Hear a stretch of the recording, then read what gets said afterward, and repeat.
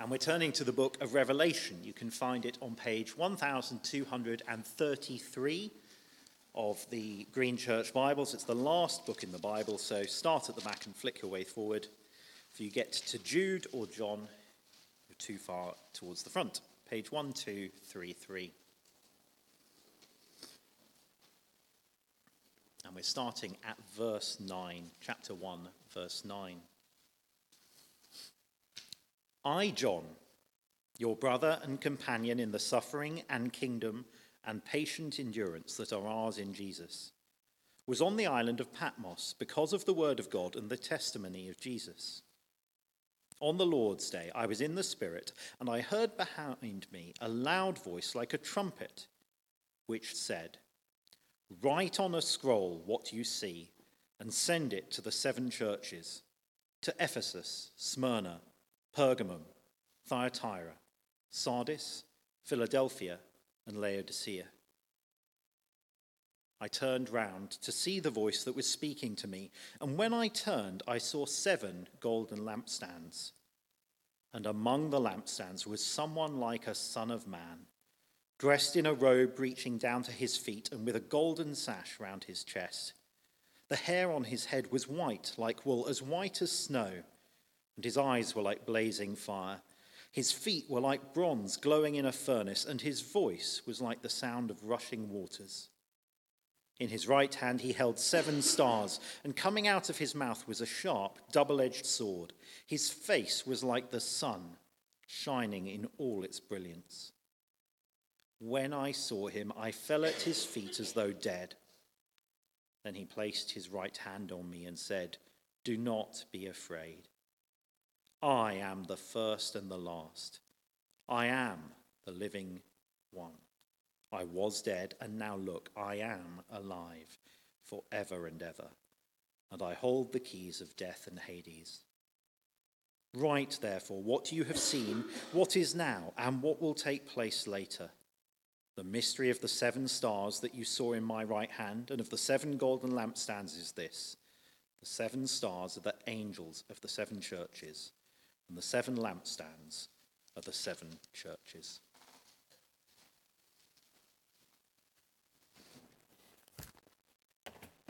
Ed, thank you very much. Do keep that open. That's what we're going to be working our way through this afternoon in our time together. But I want to begin by reminding you of a TV show that started. I can remember when it started. I remember watching the first run of it on the BBC. It was called The Voice. It was on a Saturday night, and as I say, it aired some 12 years ago now, and it was pretty unique at the time. I don't remember if you remember when The Voice first came on telly, but the unique thing about it was that the contestant, as they began singing, trying to impress the judges, actually the judges would have their backs turned, so they couldn't actually see the performer. They were behind them. They could only hear the voice. And if and when one of the judges felt that the voice was good enough to grab their attention, well, they'd make a big show of hitting the button in front of them, and very dramatically their judge's chair would turn around, and there they are. They'd get to see the performer. They'd get to see the person behind the voice. You can see why I thought of that when I came to John chapter 1, because John, who wrote down this book of Revelation, he hears the voice behind him, first of all. Now, we're told it's a loud voice, a properly loud voice. It's like trumpet loud, sort of thing that grabs your attention. And the voice speaks to him in verse 11 and says, "Look, I want you to write down all that you see and send it to the 7 churches," which is exactly what John did. That's why we have this book of Revelation. John does exactly as he was told by the voice. But there in verse 12, he turns round to see the voice. And in doing so, he has revealed to him in a vision of Jesus as he has never seen him before. It may well be a vision of Jesus where we've never considered Jesus like this before. And we will get to that, but just before we do, I'd like you to just look back a little bit, verse 9, and see how John describes himself there. We learn that John, he's not sitting in a comfy judge's chair. Actually, he's on the island of Patmos, at which point you might think, I've been to Patmos. It's lovely. It's in the Mediterranean, the Aegean Sea. It's quite a nice holiday destination. But in John's day, It was a lot less sun loungers by the sea and much more hard labour in the heat. Patmos 2,000 years ago was a Roman penal colony. It was a prison island, if you like. And John has been exiled to Patmos. Why? Well, he tells us for his faith in Jesus, for his wanting to share the gospel, the good news about who Jesus is, what he's done, and how he's coming back. Well, the Romans don't want anything to do with that, so they've stuck John on Patmos. But don't think that he's actually grumbling. He's not doing that. His description of himself there in verse 9 is actually not only a description of himself, but in some ways a description of every Christian believer. It's very helpful. He says, look, I, John, your brother, that is brother or sister, as soon as you put your faith in Jesus, you become a part of God's family. Every other Christian believer is then your brother or sister. I'm your brother, he says, part of God's family, and I'm also your companion in the suffering and kingdom and patient endurance that are ours in Jesus. Suffering, kingdom, and patient endurance. They're all John's, they're all ours in Jesus. Now, that might seem a peculiar combination at first, but John here gives us a big hint as to why the letter is written in the first place, the context of the letter, and that context of the Christian life more generally. See, John knows that all who follow the King, Jesus, as such, you become a part of Jesus' kingdom. And you're a part of Jesus' kingdom in the present. That also means in the present we should expect suffering, persecution for what we believe in the present. Now, that's not suffering, that's not persecution for being a numpty. That's not because you're obnoxious or obstinate or obstreperous. It's persecution because someone doesn't like the fact that you love Jesus and seek to follow him day by day. Someone doesn't like the fact that actually you listen to what Jesus says, you hear his voice, and you take it to heart. Taking to heart what he teaches. Now, John's not saying anything new here. Jesus, whilst he was on earth, said exactly the same thing. He says, look, the world will persecute me, and if you follow me, it'll persecute you as well. And the solution, do you notice, is not to hide, is not to try and please others so we're not persecuted. That's why we have patient endurance. That's why patient endurance is a part of following Jesus. Because whatever suffering we may face in this life, we know it will end. We can patiently endure because we know there's a day in the future. And it'll be a wonderful day in the future when Jesus will return and make all things new. We've already sung about that this afternoon. So the Christian is called into the kingdom to suffer for the name of Jesus and patiently endure, not for eternity, but until the King comes back. And in many ways, what John's talking about there in verse 9 is a summary of the whole book. That's what the book is encouraging. It's seeking us as God's people to strengthen us and help us patiently endure until we get to see Jesus face to face. With that in mind then, let's turn to see this voice, where hopefully this afternoon we'll see 3 reasons why the voice of Jesus should always have our full attention. Perhaps we know we should listen to Jesus, but we're tempted to turn the chair the other way and to face away from him. Well, I hope and pray that this passage this afternoon will help us want to listen to his voice and will encourage us to patiently endure. 3 quick headings for us. The first is this: the voice of the glorious King Jesus. We're not going to unpack these verses in detail for 2 reasons. First of all, we will focus on some bits of this description more in the weeks to come. As we get into chapters 2 and 3, what you'll notice is that different attributes of Jesus described here are picked up in each of the 7 letters. So that's part of the reason we're not going to unpack it today. But the main reason is because I don't think it's here so that we can unpick it and overanalyze it or deconstruct it. The vision is to help John and to help us begin to grasp something of the wonder that is Jesus Christ.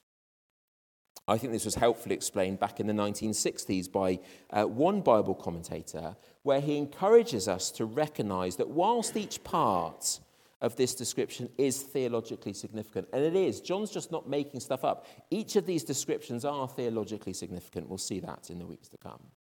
But he said we must make sure as we look at it that we don't unweave the rainbow, was his phrase.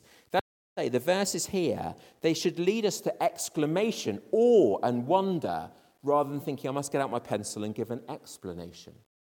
They are designed so that John and so that you and I have to take a step back as we see something of who Jesus really is.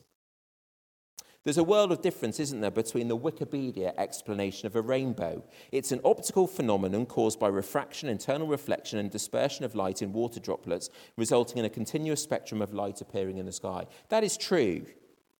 That's Wikipedia. Listen to how William Wordsworth, the poet, describes it. My heart leaps up when I behold a rainbow in the sky. And it is that heart response that I think we're supposed to get first and foremost from these verses. It is a vision to help us behold something of Jesus' majesty, his glory, his power, his wisdom, his insight, his strength. They're all in there.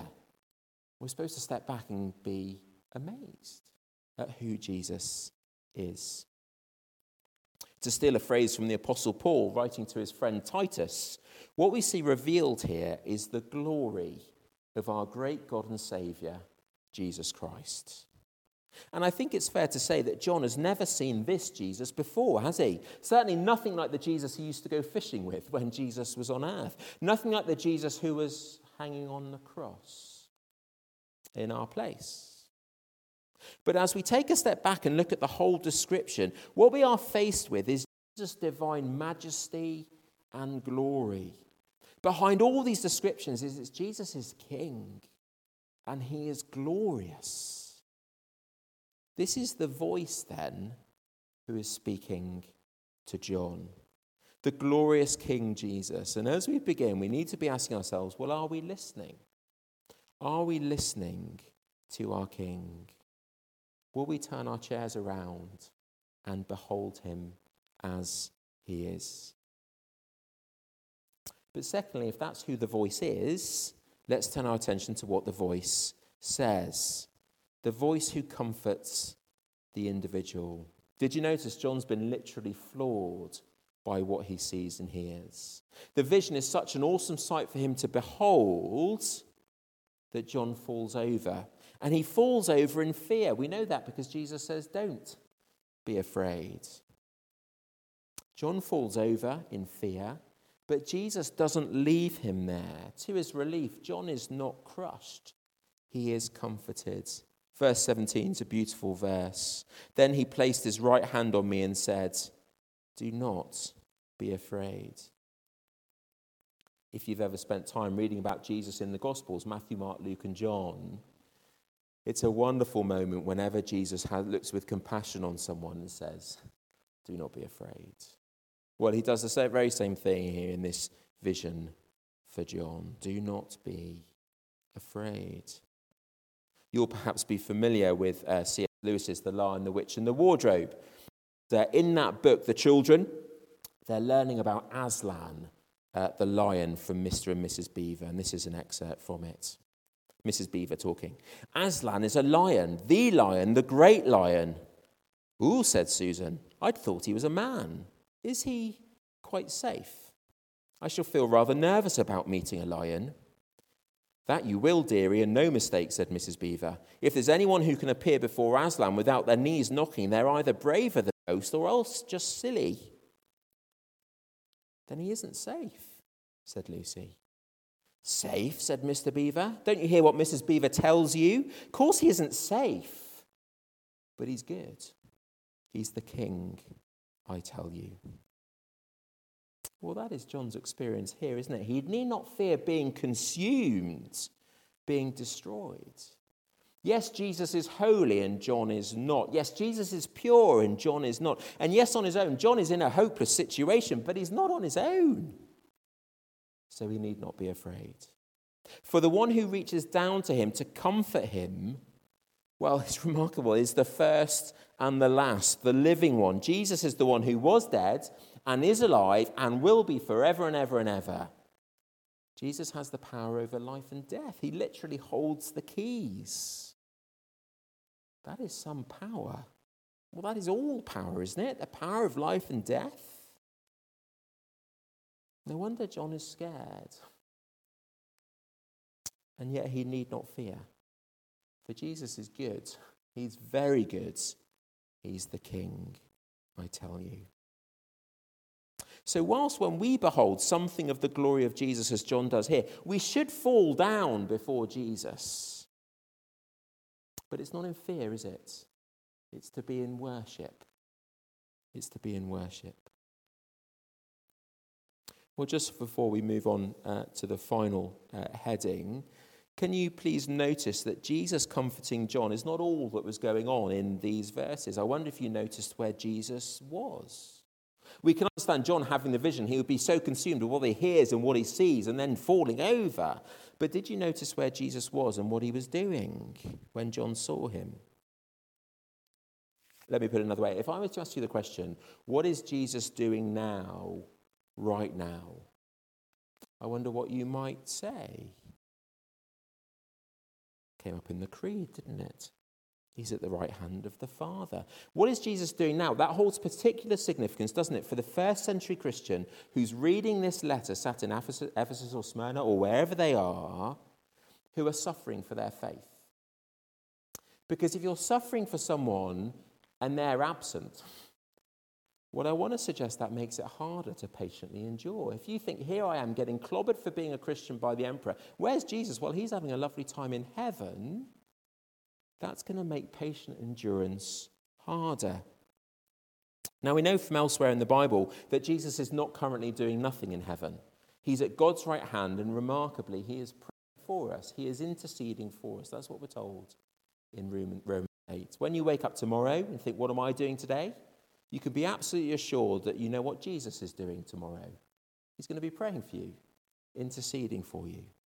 But here in Revelation chapter 1, we're also reminded that Jesus is doing something else as well. And I think it's the most beautiful picture that demonstrates Jesus' care for his church. The voice, then, is the voice who cares for his church.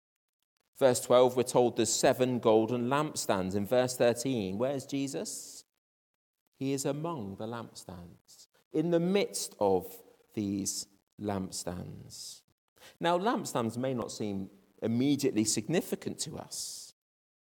Although you may know that in the book of Revelation, whenever we hear numbers like 7, they often don't just mean the number 7. The number 7 is a symbolic number, meaning wholeness or completeness or perfection.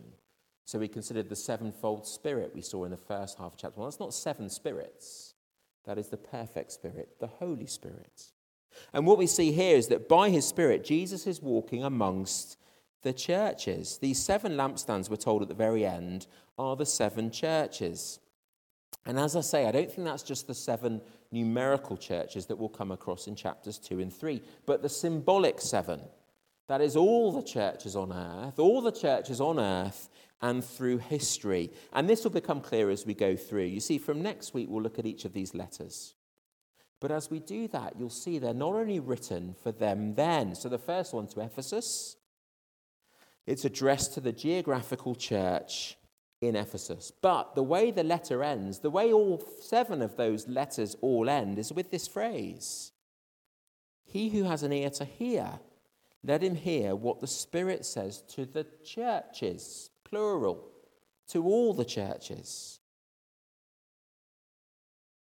See, the 7 churches that Jesus is pictured amongst here isn't just those 7 in Asia Minor. It is all his churches, all through history. So the letter to the church in Ephesus, it is for the church in Ephesus then. But not only for them, and not only at that time, but for all the churches, all the time.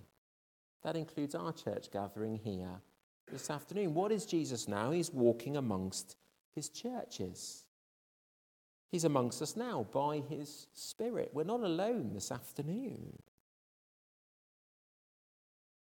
And we're to listen to the voice, not only because the one speaking is the voice of Jesus, the voice of the King, but it's the voice of the King Jesus who cares very much for our church family.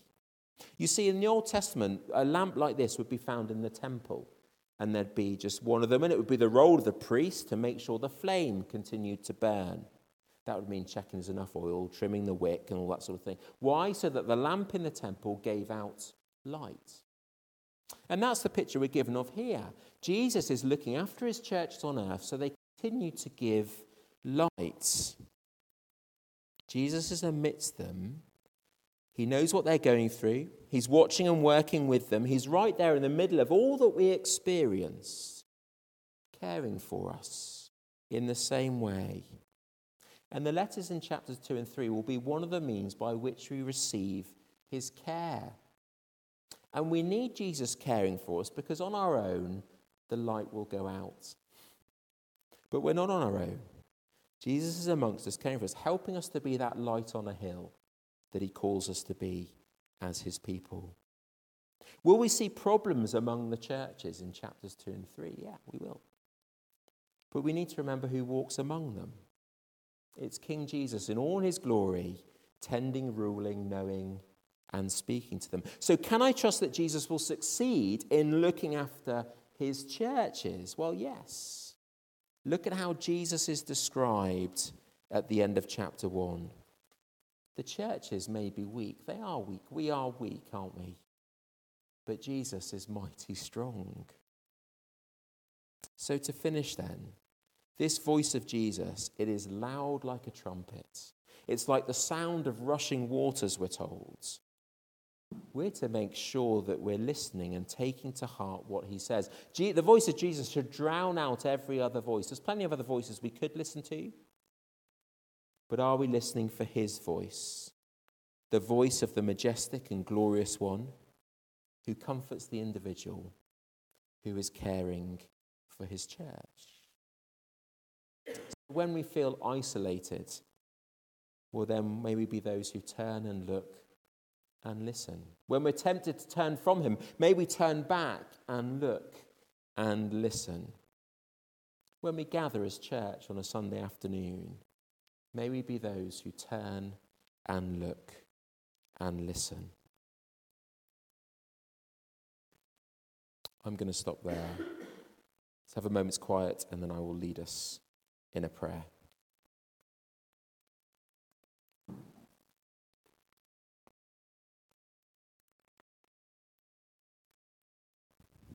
Do not be afraid. I am the first and the last. I am the living one. I was dead, and now look, I am alive forever and ever. Heavenly Father, we want to thank you so much that John not only saw and heard, but he wrote all this down so we can, through his eyes, as it were, and through his ears, see something of the majesty and glory of the Lord Jesus, hear something of the majesty and glory of the Lord Jesus.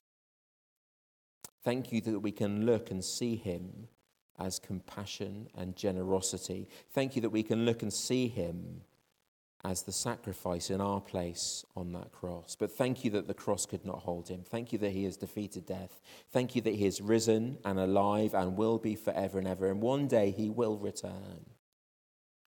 We pray that as we go ahead into this next week, as we look for him to return, may we look for this Jesus. May we remember who he is, what he has done, and how he is busy comforting us as individuals, caring for us as church. We praise you for your Son. Amen.